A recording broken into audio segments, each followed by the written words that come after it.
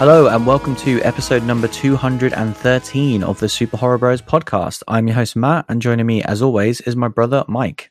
Hello. How's it going? Good, man. Good. Can't believe the title of this podcast. Yes, it is always insane every single week. But yeah, we are back with yet another new cinema release. Just our second in the last 6 months or so. And of course, yeah, the New Mutants is finally out. We've actually seen it. It's very weird to say that at this point. Wow.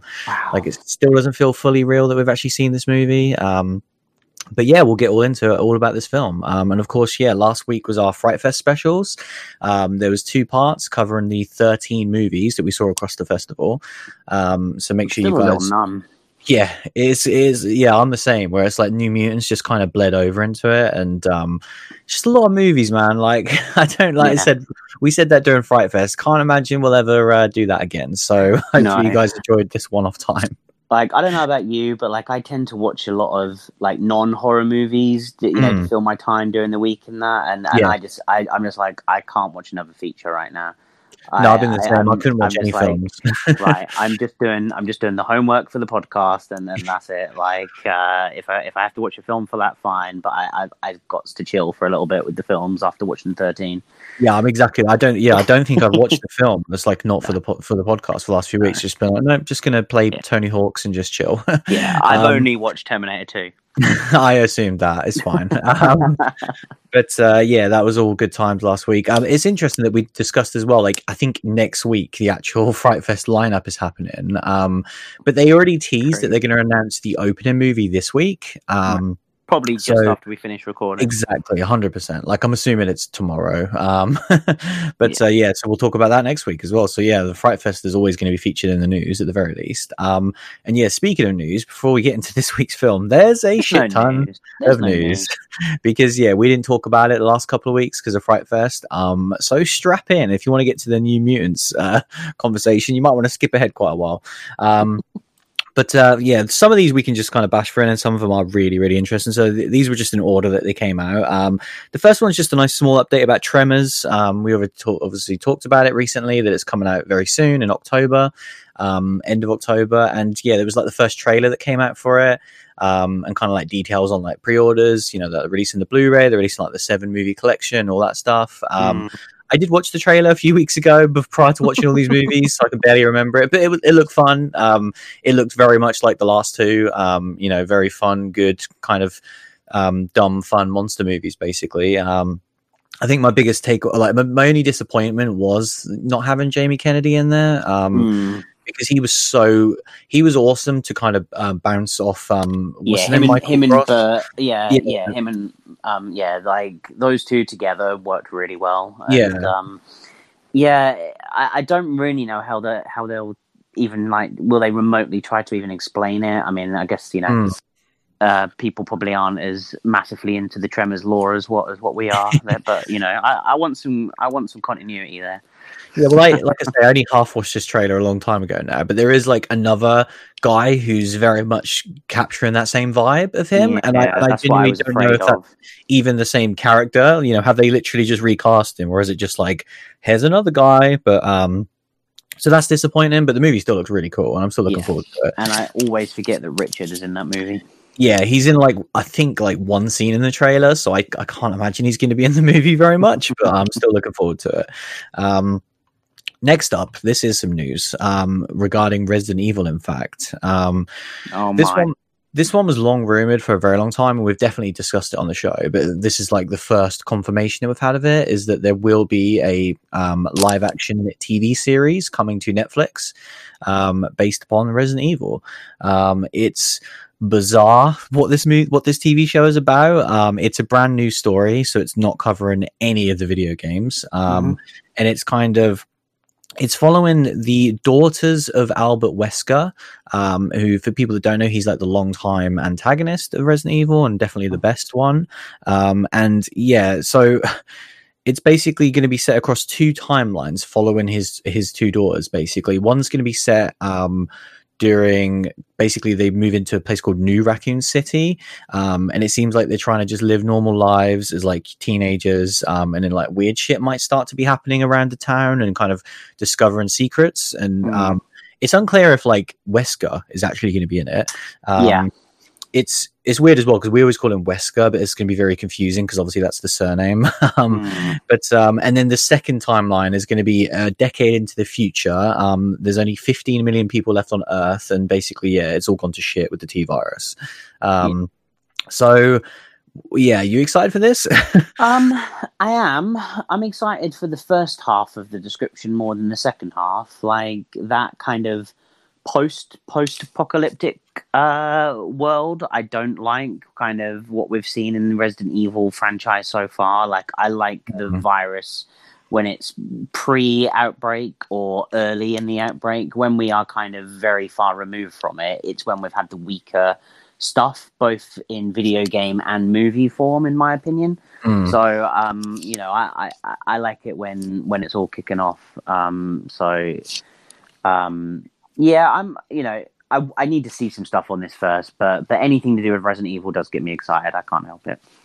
Yeah, like I definitely want to see this. It's cool. I think it's a cool format. It's kind of going to be 8-hour-long episodes on Netflix, which I think is a good length to tell a cool story. But yeah, this concept is like, especially for us both who have obviously played all the games and love it, it's just weird. It's weird that after we had the film franchise for so long, kind of pick and choose the parts of the games, but then ultimately just go a completely new direction. For them to immediately come up with this like original concept, and I think it could go obviously one of two ways. Like it could be really cool, but it could also be dreadful. And so I think it would have been safer in a lot of ways to actually pull from the video games a little bit more. It's just weird that it's like it's Wesker, but then it seems two daughters that we've never heard of. Like, are they pulling any of the canon? Because we're talking about new Raccoon City here, and like spoiler alert for the original games, but like Raccoon City gets decimated. It doesn't end well. No, so like are they using that? Like, what's going on? We have Wesker children in the Resident Evil video game franchise. Yeah, but we don't have like daughters, like twin daughters. No. But yeah, it's wild. It's wild, and it is like you say. It's weird that for a franchise that has done so well outside of the video game world with the movies and everything, it's just funny that they've never tried to actually just stay true to the games. In the other, they're obviously seeing the success of the movies and just thinking, right, we're gonna pull from the IP and not just copy the IP. But yeah, we'll see. One thing I do think is interesting, and maybe they are just keeping it, which is fair enough, but there's not a single mention of the Umbrella Corporation in this entire kind of description, which I find kind of interesting. It is literally just New Raccoon City, and then like the family of Weskers is like the only thing that actually makes this even remotely Resident Evil. But yeah, we'll see. Again, I'm sure this one is very long, like away. I don't even think it'll be in 2021 at this point. But yeah, moving on. This next one's going to be another short one. We already talked about it, the sequel to The Babysitter that's coming out to Netflix. It's actually coming out this week, which is pretty nuts because I thought it was like end of October. Nice. Yeah, it's like the 10th of September. So yeah, we might be seeing this one next week if we have a free slot. But yeah, basically the trailer came out. I've not seen it, but yeah, I kind of wanted to put that in there because I did not realize this was out so soon. So yeah. I didn't realize it was out that soon. I'm still not that excited. No, same. But yeah, moving on to I guess probably the biggest news of the week, and there's still a lot more to talk about after this. But we have big Scream news. So they've kind of the other part of the news is that they have been confirming more actors for Scream 5. Obviously, we still only have Courtney and David as kind of the mainstays, but they have announced 3 or 4 like new cast members. Nothing like crazy. It's a lot of people that I do recognize and are familiar with, but no like huge names that are worth talking about. Which kind of just filling out the rest of the cast really. But we do have a release date. Which I'm surprised they kind of said this early. And I think it's maybe the world we're living in right now where all these companies are just trying to put their kind of stake in the ground. I was going to say, yeah, they just need to kind of fill that spot, I think. Exactly. But yeah, we will not be seeing this next year because it's got a release date of January 14th, 2022. So I think what's worth noting straight away is obviously like January is a weird release month. So is that the furthest out now we have a horror movie? Like no, dated. Oh, right. Because there's another news story after this.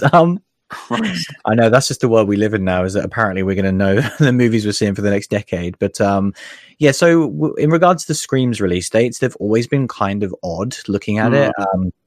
We talked about this a little bit in our retrospectives, but the first two came out in December. The third one came out in February, and then the fourth one came out in April. So they don't have a set month.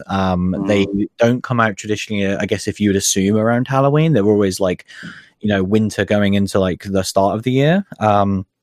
So it is like, because on paper you look at it and you go, oh, they don't have high hopes for this. But like, it is weird, right? Like months don't really mean much anymore in regards to releases. It's not like the Scream. Oh, it's Scream, so it has to come out in July or something along those lines. So because I think I saw a lot of people being like, oh my God, I can't believe it's coming out in January. But it's really not that weird for a Scream movie. No. And like you say, I think everyone just needs to kind of claim anything. Like there's 12 months, pick one of them. Do you know what I mean? Like I think that's kind of way everyone's doing at this point. Well, I think that's why, yeah. And they're just looking at like 2021, and they're already like, well, we can't fit anything in there right now. Let's just get in for early 2022 as soon as possible. Yeah. So yeah, this one will have like a long post-production as well, because it is scheduled to start shooting like this month. So, and I can't imagine it's going to be shooting for that long. I'm sure that it'll definitely be done shooting this year. Which is kind of crazy. But and then the other aspect, I guess, surrounding this is that there's still no Neve Campbell announcement. Again, we discussed it in our retrospectives how her name was on like the production schedule, and it could be a case of, because I don't know how they're announcing, because like you say, right now they are sort of every week announcing a new cast member. So I don't know how they've been doing that, if it's on their socials or not. So then maybe they are just building to it, and it's like, right, and the final announcement, Neve, sort of thing. Yeah, at this point, like, she has to just be the final announcement. It is starting to get a little bit weird, though, isn't it? Like, they've announced Courtney and David so long ago now, and now they've already announced 3 or 4 new members without even talking about her. Nev's the final girl. Like, she's the final announcement, okay? Yeah, and she'll be dying in the opening scene. God damn it. So, yeah. It's Samara. But yeah, moving on to the next one that has a release date. Paranormal Activity. No, that's not a thing anymore. They're bringing that back. On.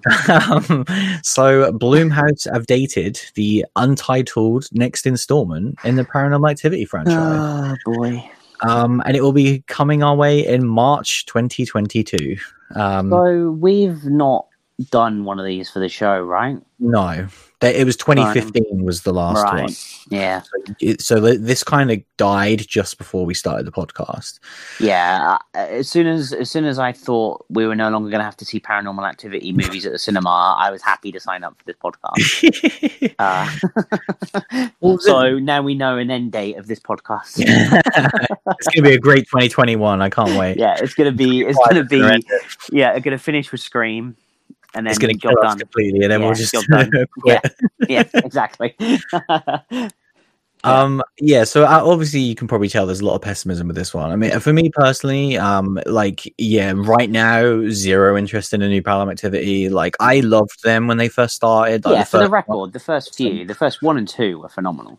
Yeah, and then it just became to the point where they just become a blur, and I can't even remember if I saw the last 1 or even 2.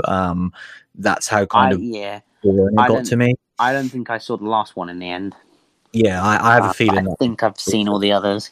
Yeah, because I saw like the spin-off one, but then I feel like they done one after that. But yeah, that's exactly what I think happened as well. So yeah, like they're gonna they've obviously got a long time to get us excited, which is good. But as of speaking right now, yeah, zero interest in this. I think that's the other thing as well. Like, jokes aside, what you mentioned, like, it was so, to me, symbolic of like what was wrong with the genre in terms of everyone was trying to copy that kind of ghost haunting type movie, and it just became the big craze that everyone was trying to emulate. And then we've moved so far past that in the last 4 years. Yeah, I really don't want that to be like the trend again. that's kind of my Paranormal Activity was a movement at the time, and it was a phenomenal movie. But then it spawned so many things that I hated about the genre, and then those movies ultimately became that as well. Yeah. So yeah, but fingers crossed. You never know. Yeah. But yeah, moving on. This one's a really weird one. I just put this in here for the banter, pretty much. Okay, I'm always down for that. Would you like some X-Files news? Would I like some X-Files news? Hell yeah. I mean, look back at episode 1 of the Super Horror Bros podcast, and you'll know whether I want some X-Files news or not. Yeah, so this is might not be the X-Files news that you want though. But no more X-Files. What about an animated TV series? Oh Jesus! So this is funny. So it's called of all the things you could have said. So the X-Files Albuquerque. What a great name.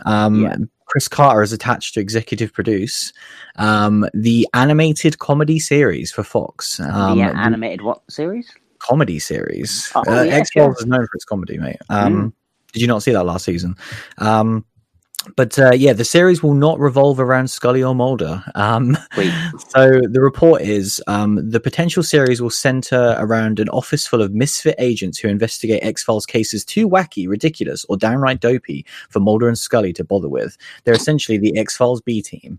This is obviously going to be like a kids thing. Like, it sounds like Scooby-Doo for the X-Files, basically. I was going to say, if they can do it in the art style of the real Ghostbusters cartoon from the late 80s, early 90s, then I'm down.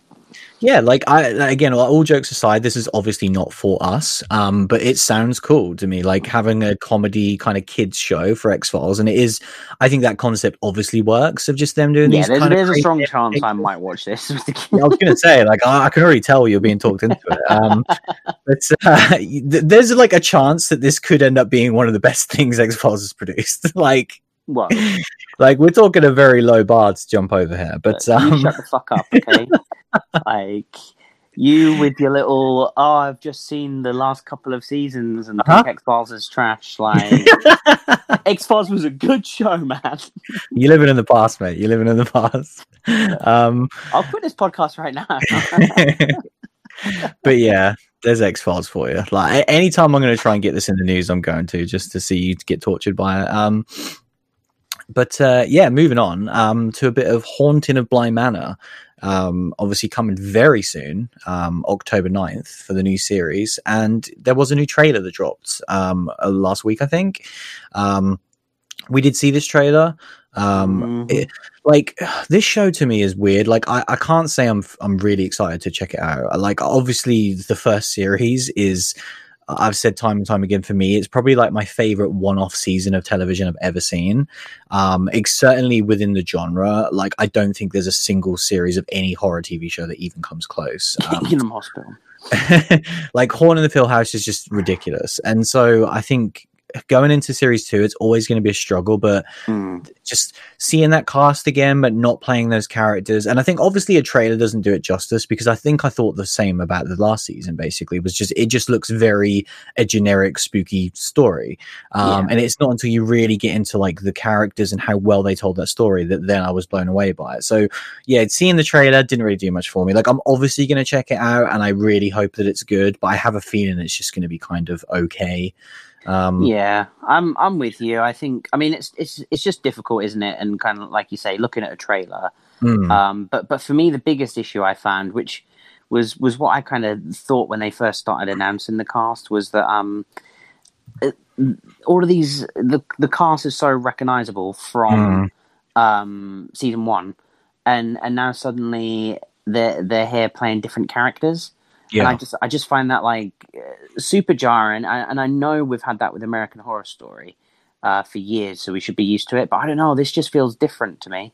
I'm exactly with you. Like, that's clearly the kind of template that they're trying to copy. Is like, it works so well for American Horror Story, and yeah, we'll see. Like, time will obviously tell. But I think those actors in American Horror Story, they just suit that kind of. They're just like chameleons. Well, the thing is, they're such larger than life characters that I think they're kind of. You go in there to see the actor playing the character, if that makes sense. Yeah. Like, when I watch American Horror Story, I don't ever fully believe that actor is that character. I'm just enjoying seeing that actor's performance. Yeah. Whereas it's always Emma Roberts playing that character, you know. It's Evan Peters playing this crazy killer. Whereas with this, like, this family was so real to me. Yeah, and I think that's the thing with American Horror Story. That's what they're trying to portray. Whereas that's not what Hill House was season 1. No. And so it's I'm not pumped for this one, to say the least. Yeah, I can't remember the actress's name there, the one that was in You season 2, but like she will always be Nelly to me. Like I can't she's so that character to me. So it's gonna be very hard to kind of disconnect that. But yeah, moving on. It's pretty sad news here actually. So Nosferatu has been cancelled after 2 seasons. So kind of no more Nosferatu really. Is not going to be a season 3. I think we'll talk about Nosferatu after this week's film because we've both finished season 2 now, so we can give some overall thoughts on the season. So we can kind of tie this news in there. But I think just my thoughts on the cancellation, it's obviously sad, but it's not the least bit surprising. Kind of no one talks about the show, like literally no one. And season 2 did like way worse viewers than season 1. And season 1 was already like, I was like so happy when they got the green light for season 2 because I really didn't see it coming. And, season 2, you can tell had a much smaller budget for at least I could tell watching it. And so like it was very much like, right, if we can make this on a cheap and somehow grow our viewers, maybe this will keep going. But the fact that it got like half the viewers of season 1, like this was never going to get a season 3. No, definitely not. So yeah, it's sad, but we'll talk about the finale later on.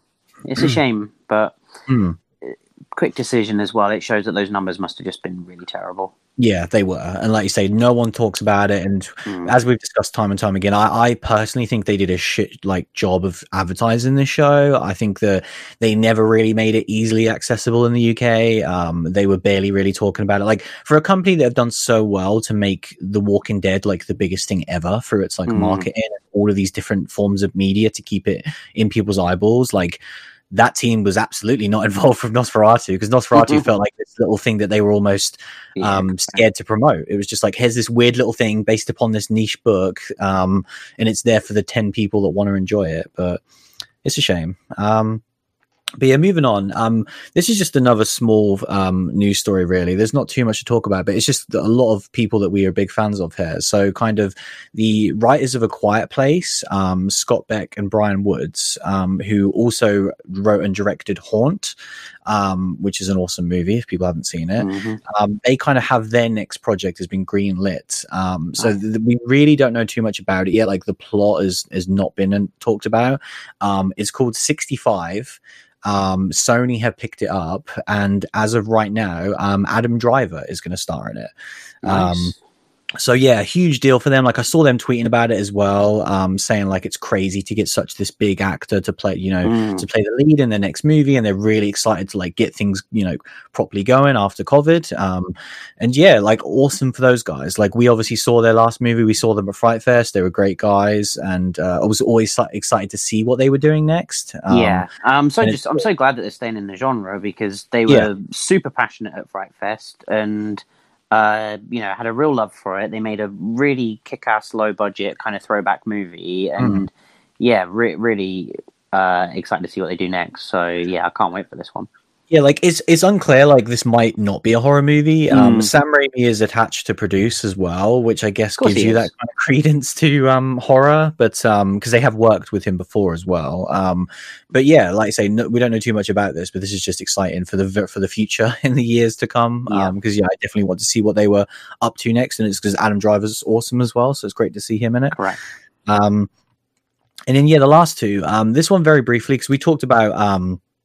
Welcome to the Blumhouse, which is coming in October. Do you remember this one? It's very odd. It's basically the kind of 4 movies that Blumhouse are releasing on Amazon. like the next level of things that they're just going to throw out there. Like they're just mad. Yeah, it's like 2 films one day, and then a week later, another 2 films. But they released a trailer for it, and I thought it looked really cool. Obviously, it's like impossible to get a sense of what's the plot or anything because it's literally pulling from 4 different things, so it almost feels more like an anthology watching the trailer. But like there was a lot of cool visual horror stuff in there that I was interested in. Nice.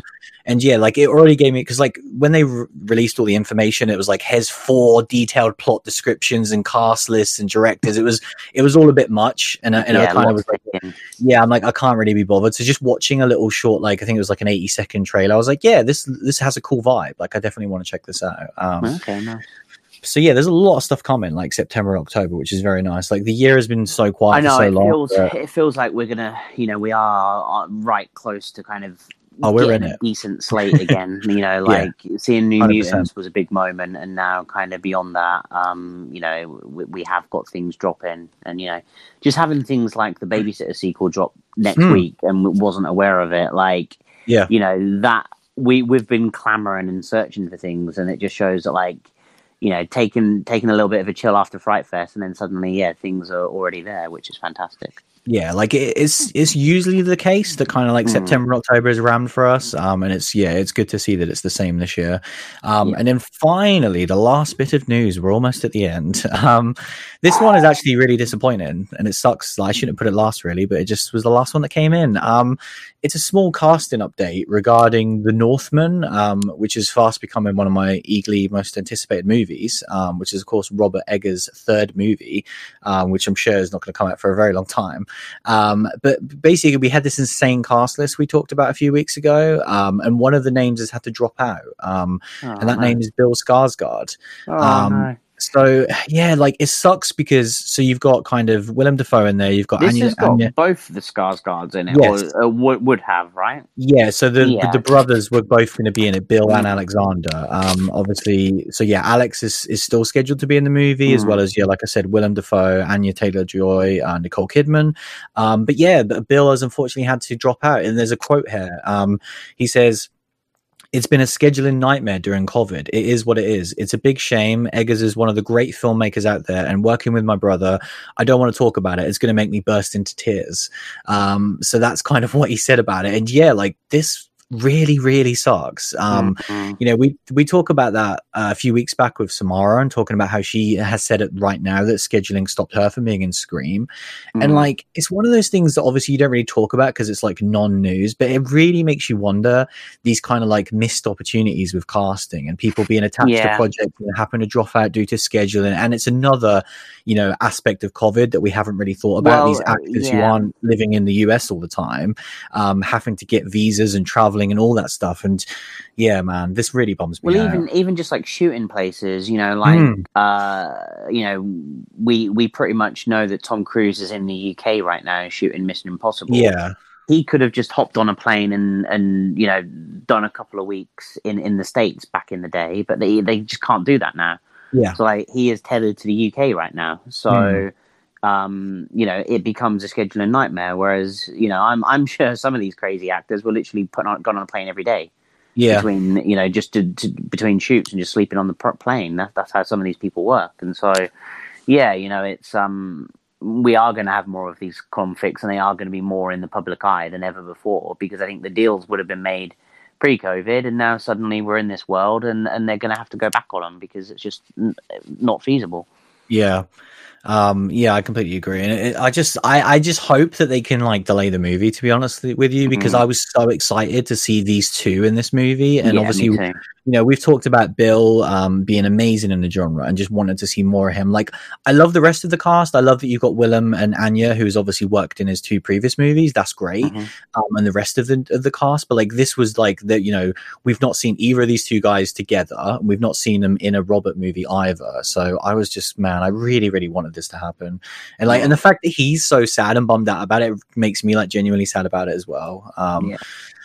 So yeah, hopefully, like I say, like, we're in no rush. Like, I'm more than happy to wait for this movie. So, and like, Robert knows best. So I'm sure he's trying to figure out ways that he can kind of get this done as well. So yeah, fingers crossed on that one. But yeah, we did it. We got through, I think, the largest news section we've possibly ever had. Yeah. It was outrageous. That was the show, guys. Yes, we should have just done a news episode. Should we talk about film? Downloads. Yeah, let's talk about film. Let's talk about The New Mutants.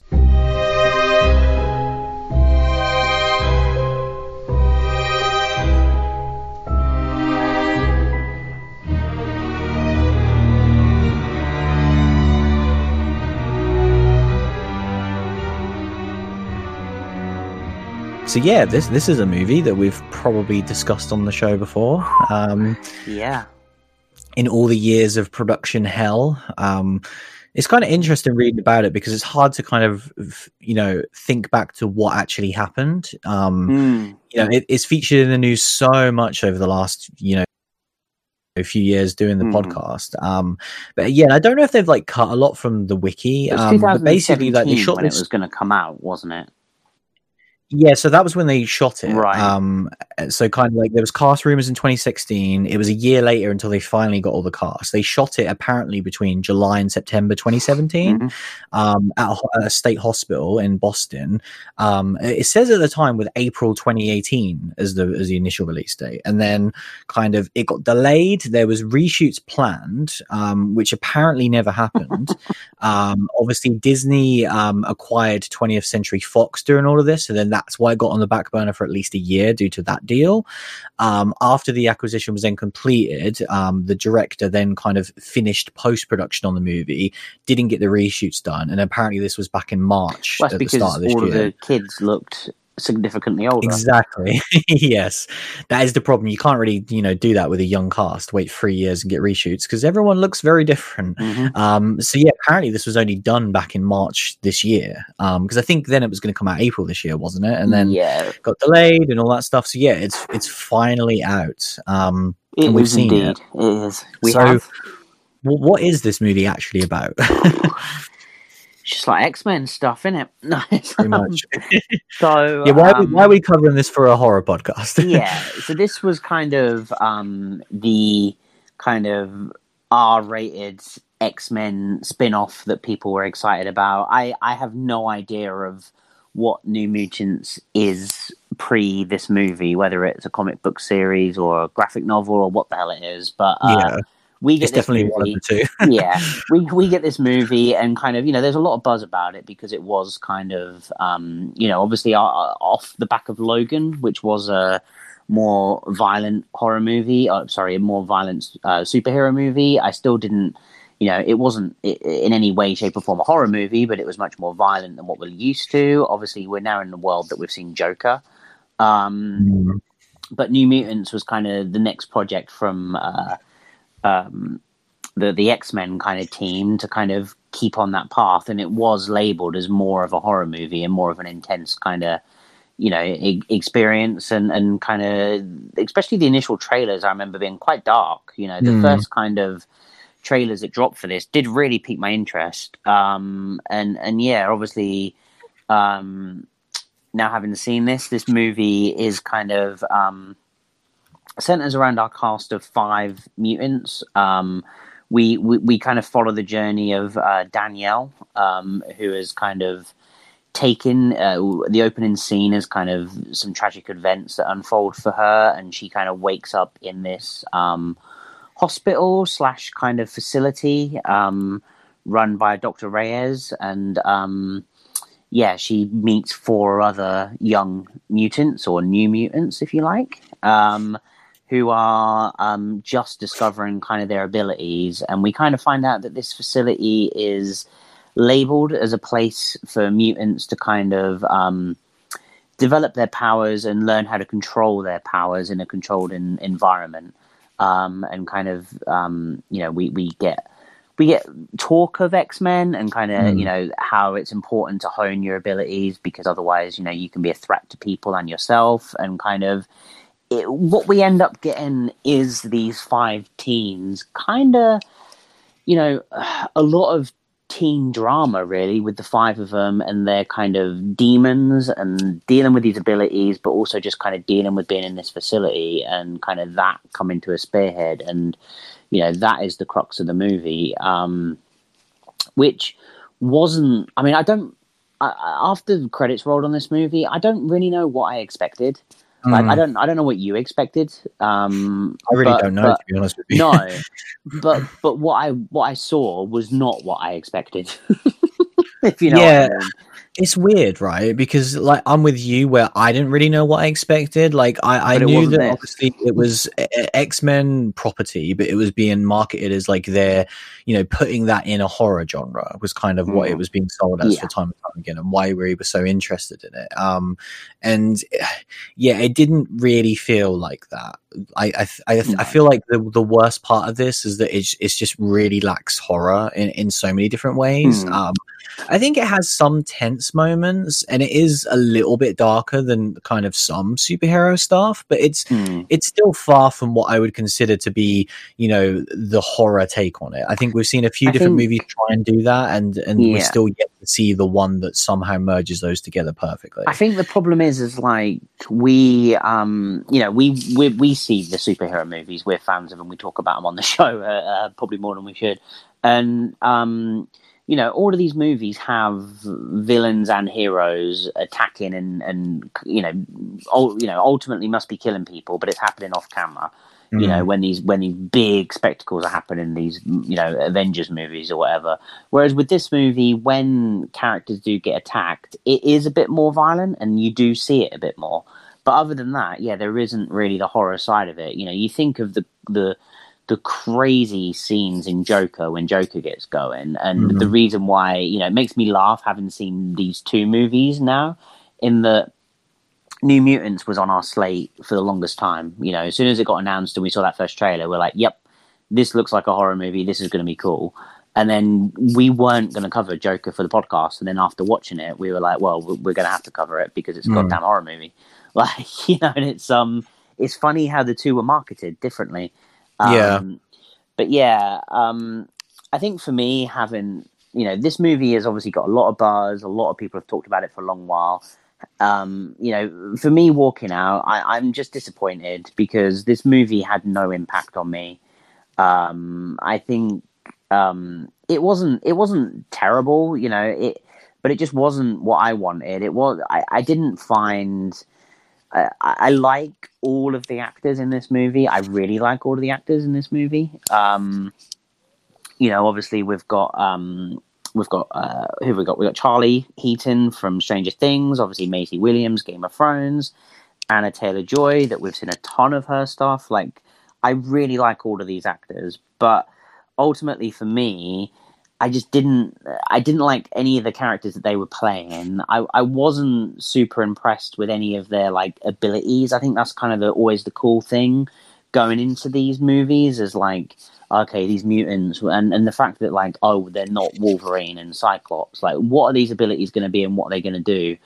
All of their abilities were pretty lame and just not like anything that interested me. I think Maisie Williams was the only one that was slightly interesting, and all of the other ones were very dull and not really explored upon.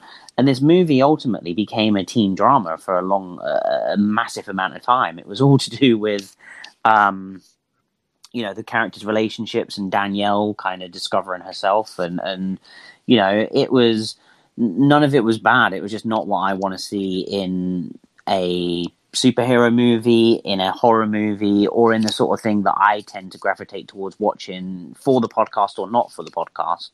And then, let alone then when you get into the conversation of us watching it for this podcast, this isn't a horror movie for me. This is just a bit more of a violent superhero movie. But I think you need to look at like the undertone of it.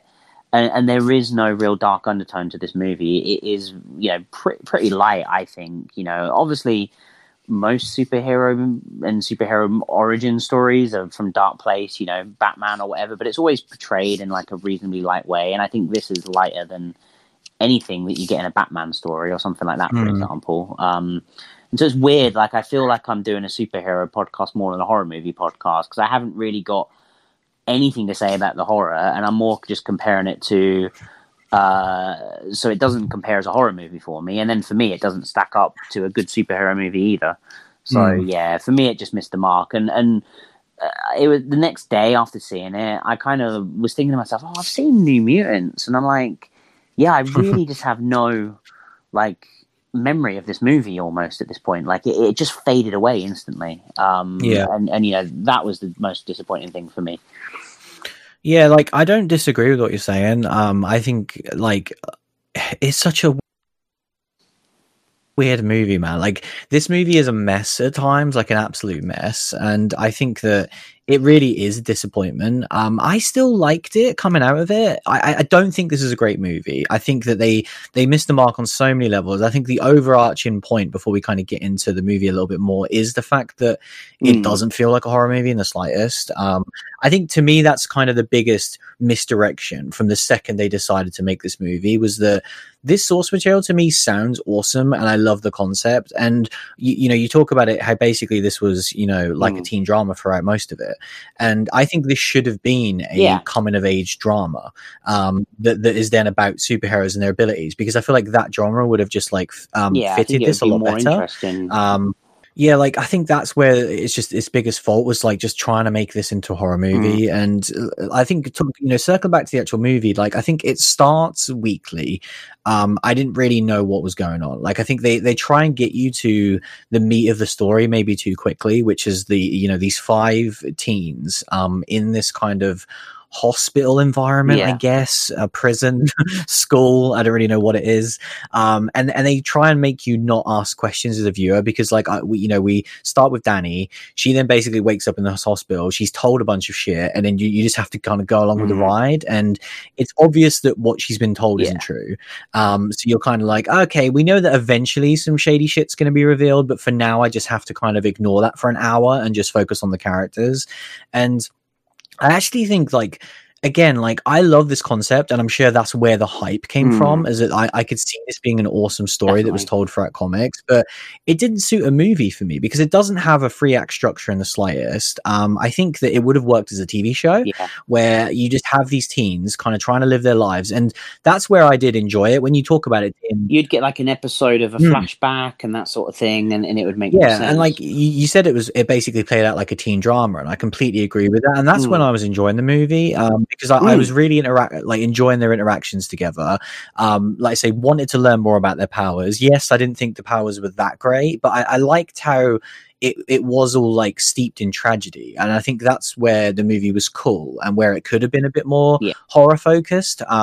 Because that's like such an awesome concept of, like, we've seen, you know, people with abilities a million times. Like we literally talked about Enhanced last week, which is like their take on X-Men. And so I love the idea of, oh no, what about like younger people when they're experiencing their powers for the first time and shit goes wrong? Like you're not going to be a god with your powers the second you start using them.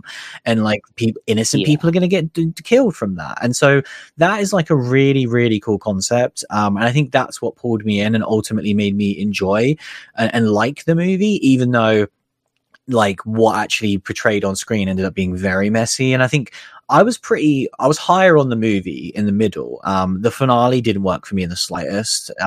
It became your most generic like action movie finish you could possibly imagine, where the last sort of 15-20 minutes is just a pure CGI fest. I can barely tell what's going on because it's just like insane CGI, and it's so dark as well. It's like set during the night, which I hate, and you can barely see anything. And it just felt like a poor attempt at like it was like them trying to do Avengers at the end of this movie on a budget in the dark, and it just didn't work for me. Visually, it just didn't work. I didn't enjoy the aesthetic or what they were portraying with it. It just it bored me, the last segments of this movie, and I completely agree with that. Like that is when the movie falls apart for me. Like I liked the way this movie looked when it wasn't CGI focused. And like I think getting into the actual construction of the movie, this is where I think it is a mess, is that you like in the middle point of this movie, you can tell that this was like a bit of a nightmare to kind of like film, and why they considered reshoots, because you're watching it and you're thinking, where the hell is this film even going? Like it's just random scenes. You're learning a little bit about people's backstories. They're using a little bit of powers. There's like a bunch of weird like nightmare dream sequences that don't really make sense as you're in the moment. And it's so messy, and it's like a big loud messy movie at times. And again, like I don't think this is a great movie, and it's one of those ones where I think some people will find some enjoyment from it, which I did. I think a lot of people will not enjoy this movie. I think if you're like going in for the horror stuff, avoid it completely. Yeah, for sure. I think like if you love X-Men, I'm sure you can enjoy some stuff. I think that's what's interesting for me is like I don't love X-Men in the slightest. I think Logan is the only X-Men movie I'd consider a great film. And I think, yeah, you can get enjoyment from the rest, as I have done from this one. But this to me is on par with most X-Men movies I've seen, which are just not good films. So yeah, I was like I say, I'm with you because I was disappointed. I thought this could have been really cool. And even though I still liked moments, and I wonder if it is just the kind of novelty of not only seeing it, but also we're not like completely fatigued and burnt out with the cinema right now. Like it is still like exciting to see a new movie on the big screen. And so I still personally had that excitement, even though the movie wasn't that great. Yeah, it was one of those things where it was like, you know, there's actors that I like on screen and I'm seeing them and you know, they're not doing a bad job, but it's weird because Anna and Charlie are both portraying characters that have very different accents. And I swear... all three of them are, yeah. It's really weird. Yeah. Oh, yeah. So is Maisie, you're right. And I swear the accents drop out during points of this movie. Like, they absolutely do, yeah. And so I'm not surprised if that might be what they were looking to reshoot as well. They're like, oh, by the way, you've got to be Scottish for the whole movie. Like, I thought hers was the most convincing. Hers was, to be fair. I think it was Sam's that was, Charlie, his character's called Sam, was the most that kind of dropped off. Yeah, he has like a thick Kentucky accent, and it's like in some scenes it seems so over the top, and in other scenes I like forgot he even had it. And I think with Anya's, the fact that she has this Russian, it's just you're so unused to hearing her speak like that. Yeah. I'm with you. Like I'm glad you noticed that because when the movie first starts, it's so off-putting. It's very off-putting. Like these three people that like we've seen so much speak a certain way, and then they all have. Like clearly that's because, you know, in the comic, I'm sure it is, you know, she's one of them's Scottish and one of them's Russian. And it's one of those things where I feel like in a better movie, they probably would have said, do you know what would have made a better movie? Let's just drop the accents. Yeah, like a more confident movie. You've got three banging actors there. Like let them just perform and don't let them be restricted by an accent. Exactly. I feel like at times, I think Charlie in particular, it hindered his performance because he was so restricted behind this accent. Yeah, like those are the things where, like, on paper, it makes sense, right? Like, you don't want to piss off the crowd of people that love those characters. But we've seen movies. I remember, like, Lords. What is it called? Lords of Mayhem. I always forget the name of it now. Lords of Chaos. Lords of Chaos. How like they speak English. Yeah, exactly. They speak English and they're not strict with the accents either. Like some of them do have the accent because that's where they're from, and then the American actors just speak normal. And like I was perfectly fine with that. It never took me out of the movie, and I'm sure there are some people that it would. Oh, there were people that moaned about that, but yeah, I think it was a great creative choice because, you know, not to review that movie, but they kind of labeled it at the start, and they said, you know, we're making an entertainment product, and the best way to do that is to, you know, let the actors perform. And I think, you know, that would be the case with this. You know, I think, and I just think like I say, I'm not reviewing this as a horror movie anymore. I'm just reviewing it as a superhero movie. And I just think visually, pretty much all of the superhero stuff just didn't work for me. I think kind of Anya's character was very confusing as to what her abilities were. They just seemed to constantly kind of stack up. And, you know, one minute she's going invisible, the next minute she has this weird arm. And I'm sure, again, if you're a fan of the comic book, this makes sense. But as someone that has no idea about this IP, it made no sense to me. And I think it was explained poorly. You know, I think ultimately this movie is a journey to finding out what Danielle's ability was. I'm not overly sure what it is. by the, you know, after seeing this movie, I'm like, okay, they've kind of explained it a bit, and I'm not going to go into spoiler territory, but really, like, especially when we got like it manifest itself a bit more, I was like, I don't like if she's in an X-Men movie in the future, like, what is she gonna do? Like, is she got to, you know, like, what, you know, what's her little zing moment? And we know what her ability is. It's very odd. And yeah, I just feel like this movie is a bit of a muddled mess. Yeah, I completely agree. Like, I think all of our faults really all stem to that same thing of just like, it's a really rough around the edges movie that kind of like even though, as we've said, apparently there wasn't reshoots and apparently the delays were kind of out of their hands, but it feels like this muddled production mess. It really does. They filmed bits some here, some others, or some guy had the impossible task of trying to piece this together. They then went way too heavy on like the special effects to try and make it like, oh, well, we need to appeal to the superhero audience, so we need to have all these big special effects at the end, which just don't remotely compare to like the big spectacle of other superhero movies. And so they were trying to attain a level that I don't think they should have gone for. I think it's, you brought up Joker right at the start of this, and I think that is the perfect movie to compare it to. And listen, I know that's a high bar because it nailed almost everything perfectly, but you look at the fact that they pulled the antagonist from Batman and they said, look, we're going to make him the protagonist in a pretty much serious drama about mental health. Yeah. And that is like a fascinating idea that we've never seen before. And that is what I wanted New Mutants to be. I want it to be, hey, X-Men, right? People have powers. I'm like, yeah, I've heard of that. Well, why don't you put that? But it's young people, it's teens. They're trying to find who they're going to be as adults. They're discovering themselves. But then they also have to deal with like learning what these powers are that could potentially threaten the lives of their loved ones around them. And have that as like a coming of age drama. I thought that would be incredible. But instead they went so many different ways. I think marketing this as a horror movie, I agree with you. Like, this doesn't have a nice look to it. It's so inconsistent as well. Like, and I think even the posters, if you look at all the posters for this movie, they're really cool posters, but none of them look similar. And it's almost like they just hired 10 different artists to make cool ass posters.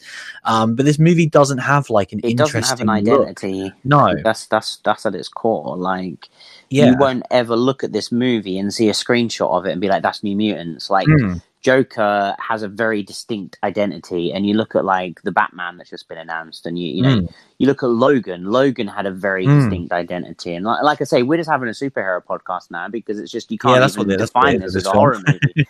But I think cohesion is what this movie needed. Yeah, and it's a shame because when you actually when I'm thinking about the characters, like what you touched upon, the middle part of this movie is definitely the most enjoyable part. And I think kind of Maisie Williams' character and kind of what happens with her backstory is fascinating. I really like Charlie's backstory. She's the best character in this. Yeah, she is by a mile. But I really liked Charlie's backstory as well with his character. It was really deep. I really wanted to mention him because like he was the one that I'm really disappointed didn't get more screen time. I actually think that clearly they gave it to Anya because of how much of a strong name she is. And she's great in the movie, but I found her character to be the least interesting out of the five. She's just very generic in the style behind it. I mean, she's basically Black Widow. Yeah, it's not interesting. And then the fact that the two guys have like barely any screen time, like the other guy who we've barely mentioned, I couldn't even tell you hardly anything about his character. And then I agree with you that Charlie's character was exactly, that's literally pretty much what they give him. Yeah, he's a rich guy who does the dishes in the movie. That's literally what he does. Why is he so obsessed with doing the dishes? I don't know. They just had to fill time. I love the fact that like they try to make him to be like this stuck-up rich guy, but he is obsessed with getting those dishes spotless. Like he had maids to do that. Like, why is he so obsessed with it now? Like, I don't know. It just made me chuckle. Like when it would always. This movie spans kind of quite a few evenings, and there'd be like characters in like a recreation room and off in bedrooms. He would just always be in the kitchen doing dishes. It was hilarious. I bet that's one of those things that is like in the comics is explained of like, well, it actually keeps him focused and it stops his power it's like an OCD thing or something. Yeah. Whereas in the movie, they're like, listen, we don't give a toss. If you've read the books, you'll get it and you'll love it. And if you haven't, well, you just think he's obsessed with doing the dishes. Like, we're not going to spend any time explaining that. But yeah, like I thought, Charlie's character was fascinating. He had by far the most interesting backstory, and he gets like 2 or 3 scenes where he even like has extended bits of dialogue. And I feel like both the two male characters are just like grunts essentially to kind of keep the action going in the finale, and they really aren't given much development. So, and I think as well, like another thing that the movie annoyed me was like it's failed attempts at like these big dramatic moments where like you have a conversation in a room and then a character will leave and then the other person will say like, where are you going? And like the camera will zoom in on the person's face. They'll like turn around as it's zooming, and then they'll have their one liner that's clearly going to be in a trailer where it's like, they haven't messed with me yet, or so, something along those lines, just really stupid. And like they did that like 3 or 4 times and it didn't work once. They do that 3 or 4 times in the space of about 90 seconds. Yeah. Yeah, I think they have it like more like, and then the zooms back on the other character, being like, "What do you mean by that?" Like it almost became a bit comical in those moments where it was like, "Man, you're really trying to play this out for like these dramatic set pieces." You know, like it's Captain America delivering his one line, and it does not feel like that. That is American. So yeah, it's this movie's just a shame, man. Like it's a real shame. That's my cap quote that I thought I'd pull. Yeah, I think, you know, for me, like, I was looking forward to this movie as a superhero movie, as a movie for the podcast, and just as a movie in general that I thought would be enjoyable. And I'm let down by all of them. I think kind of, you know, I'm also disappointed by the people that I know were super pumped for this. You know, and you know, it's a shame. But yeah, it's time to move on. Yeah, well, before we get into our recommendations, actually, we do have a question on Twitter. Of course, you can hit us up on Twitter at SHBpod. From Kat, who I know was very excited for this film. She said, "Did I do right by not going to see it?" Hubby said it's like Schrodinger's movie. Could be good, could be not. It's interesting you say that, because I don't know if your husband has seen the movie or not, but like that's kind of how I feel coming out of seeing the actual movie, of like, yeah, this could be considered good, and it could also be considered really not good. You know, as our discussion has shown, like I have a lot of problems with this movie. I don't think it's a great movie, but I did still like aspects of it. So it's such a weird one, man. Like I think you probably did do the right thing by not seeing it. I think we probably ought to just re-record the podcast and be really just singing praises of this, and just so we can get Kat to go see it, because she's been talking about it for so long. I need to know what her opinion is. But ultimately, yes, you did make the right decision to not see this. Yeah, like see it at some point, because like you say, you genuinely never know. Like I do think there are elements there that people enjoy, and I'm sure some people would dig this. And like I say, as someone who has like only really enjoyed one X-Men movie, this is probably like towards the top end. But again, that's not saying much. Yeah, it's not for me. I enjoyed some of those movies for the dumb fun they were, and this is below that for me. So yeah, as far as like recommendations go, what would you say about this one? I'd watch like most X-Men movies above this, let alone let alone anything else. So yeah, not for me. Like, and if you're super desperate to get back to the cinema, at least this is a new release out there. But you've also got Tenet that's out there, so probably just go see that. Yeah, it's a weird one. I don't like this anywhere near enough to recommend it for people to go see at the cinema. I think when it's available at some capacity, maybe, like, again, I personally did like aspects of this, but I would never consider this even a good film. I think it's like okay at best, and I think a lot of it is just bad and disappointing. But yeah, it's a weird one. But yeah, we've finally seen New Mutants. We have.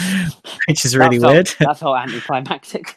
Yeah, I know. It's almost like we shouldn't look forward to these. But the funny thing is like, this wasn't even one that we were like massively excited for. It just became it because it was the first one back at the cinema. Yeah. Like, trust me, there's movies next year that are going to disappoint us, or could potentially disappoint us. Yeah, my soul's not broke by this movie. You speak to me in January 22 and see how I feel. Exactly. But yeah, that was our discussion of the New Mutants. We'll take a short break and we'll be right back.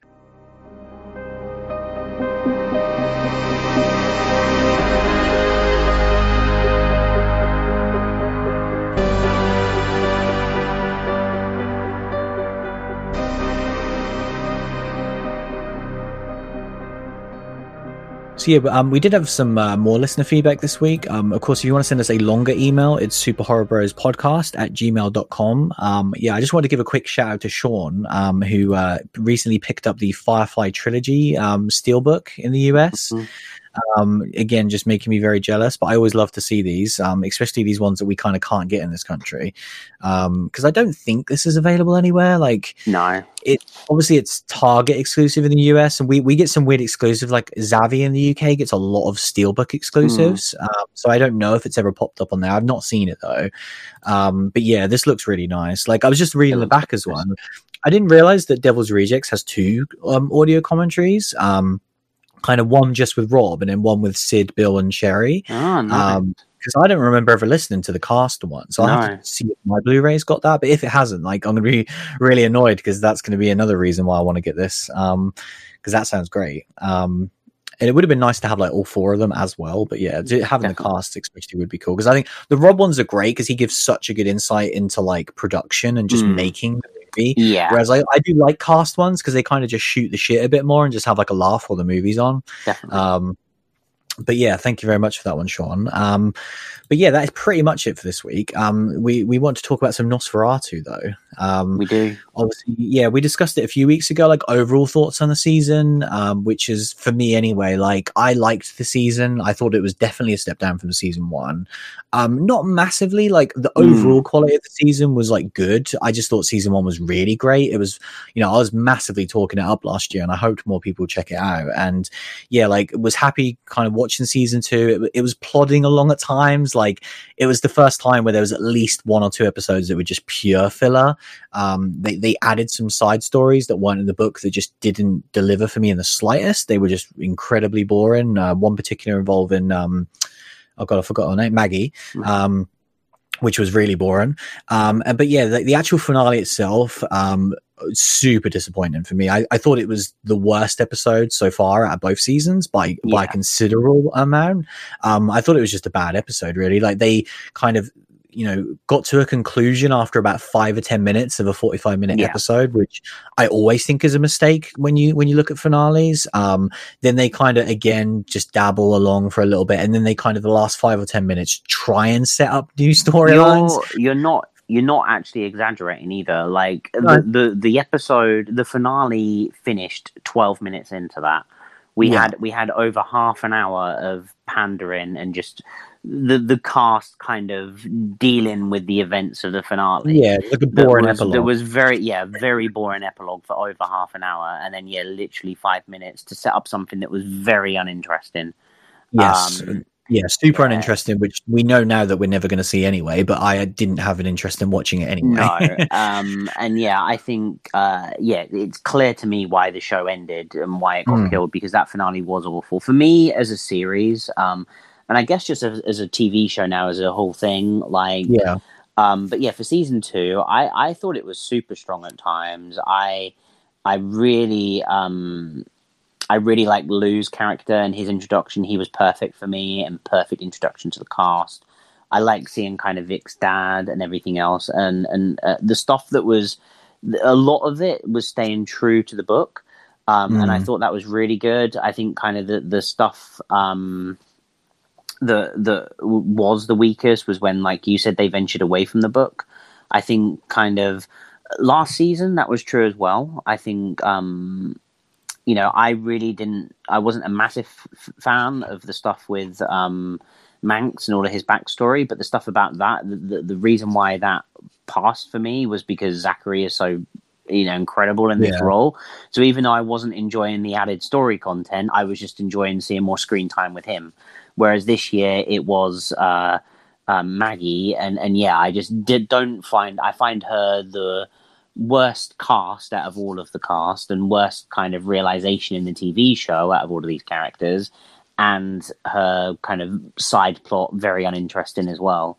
I think kind of Bing was weird in this as well, because he was kind of, he's fantastic in season 1. He doesn't really ever get going in season 2. He was a complete afterthought this season. It was like they were like, "Oh shit, we still have Bing. Like, what the hell do we do with him?" Yeah, and so he was a disappointment. But yeah, ultimately for me, I think I'm being overly critical because I love it. I really do think it was great at times. I think overall, season 1 and most of season 2 was great, and I think it was a real good adaptation, and it just ended on a real sour note, which I just hate. I hate it so much, man. Like, I just hate when we watch a film, let alone a TV show, that just has this sour note at the end of it, because it just leaves this horrible taste in your mouth. And I think that's what this does with the finale. But overall, I think a show that was criminally underwatched, and obviously it shows the fact it's not been picked up again. But for horror fans out there that haven't seen it, the IP is so fascinating. The book is incredible, and the TV show is at times great, and most of the time at least good. Yeah, it's funny. We talked about it with with TV shows ended badly, and like we've kind of avoided that a lot because a lot of the times they're not shows that we watch or we were still happy with them. And yeah, it makes you so happy that stuff like an Ash versus Evil Dead that just has such an amazing conclusion, and it's like that's it though. Then like once you have that amazing finale to obviously an overall amazing series, you have that forever. Yeah, like it's never going to be sullied. And yeah, I'm with you that like this finale really sullied me now. And like even though overall the 2 seasons I did really enjoy it, I'm with you that I think this is a good adaptation. I don't think it's a great adaptation. I think it's a lot of things from the book. The book is like the greatest horror book I've ever read, and I don't think this is remotely on that level. And I think at times I wonder if the cast carried this because I'm such a big fan of Zachary and Ashley in the 2 lead roles that I think they carried this so much, because with 2 lesser actors I really don't think the show would have been too much. I think the supporting cast, Bing was incredible in season 1. I think Lou is incredible in season 2. I think Vic's parents are very good throughout, so I think it does have a pretty stellar cast, and they all do, they do carry the show 100%. But it's a shame because it could have been better. Yeah, my biggest disappointment about the finale was that, like, I remember when I was reading the book, how when I got towards the back end of that book, I could not stop reading because I was so excited to see the confrontation between Vic and Charlie at Christmasland. Like, the entire book is building towards that moment, and the fact that it never even, like, we got a little bit of that in season 1 and season 2, where it was like, oh, we're going to get this confrontation, but Christmasland never felt special in the TV show. They kind of, once they get there, they then spend so much time again padding out the story, particularly with Charlie's daughter, that you just kind of you lose the specialness of that place. And then the fact that the finale, I think, completely bungled the kind of the final confrontation between those 2 characters, like really put a sour note for me. But yeah, like it's a shame now because it is over. Like we know we're not getting any more, so it is 2 seasons and that's it. And I think that as far as recommendations, like I still like the show and I think the acting is phenomenal, but man, I am like disappointed. Like I think it could have been so much more. I'm happy that this exists. I'm happy that I got to see such an awesome Charlie Banks on screen. Like Zachary's portrayal of that character is genuinely one of my all-time favorites in any TV show. Like he knocked it out of the park so much. And it's one of those ones really where like I almost wish it was better just for him because he deserved better. Yeah, for sure. I think as well, like, for me, like the rewatchability now with a poor finale does make it difficult because, like, 100%. One of the shows I love the most that I have spoke about at times was Dexter. I loved that show so much, and I think, it had its weaker seasons, it had its extremely strong seasons, but the finale, well, the final season was ultimately trash. And like it got worse and worse and worse. And I remember like I almost like have to watch that finale again because like to just see if it will hurt me as much. But I just I watched Nightmare on Elm Street remake this year. I can't go watch Dexter finale again. But like it's I would love to rewatch that show, and I think about that show a lot in those first seasons. I'd love to experience that again, but I just don't know whether I can go through that final season again. Yeah, like, it's so really on interesting. A rewatch, do you then like just not watch the final season and like do you just not watch the final episode? Do you turn it off after 12 minutes? Like, it makes me more like realization, that that's the way people feel about TV because I like Lost is something that I obviously adore, and I get now a bit more why it gets the hate it does because I understand it. For a while, I knew that a lot of people didn't like the finale. Like for the record, I absolutely fucking love it, but I understood why people didn't like the finale. But in my mind, I was always like, why would this one moment ruin such an amazing time for you? But now I've seen some TV shows that I did love that ended, I thought, poorly. I do start to understand that mentality a bit more of like, man, it really does sour things, and like thank God that I loved the finale because it might have really soured this whole experience for me. And like I think back to my favorite TV shows like Lost and like Ash vs Evil Dead, they ended so strongly for me, and it really does just make the overall experience so much more enjoyable. But yeah, like I don't know when like the next TV. I guess what we got obviously Haunted of Bly Manor in October, early October. Is that like the next TV show? Like I don't even know. Is it Walking Dead coming back soon? Isn't it as well? Well, the finale's end of October. Right. Okay. Yeah. So yeah, all that good stuff, and yeah, like we said in the news, plenty of movies coming as well. Because like I think isn't Antebellum in a couple of weeks, and like we might be getting that in cinemas in the UK as well. Yeah, it's we live in a weird world. But yeah, that was episode 213 where we finally discussed the New Mutants. Thanks for listening as always, and we'll see you again very soon. See you later, everyone. Soon enough anyway, shut up, I can't, mainly because I never could, and how could I start now? Honey, I'm down, not that I need ya, look out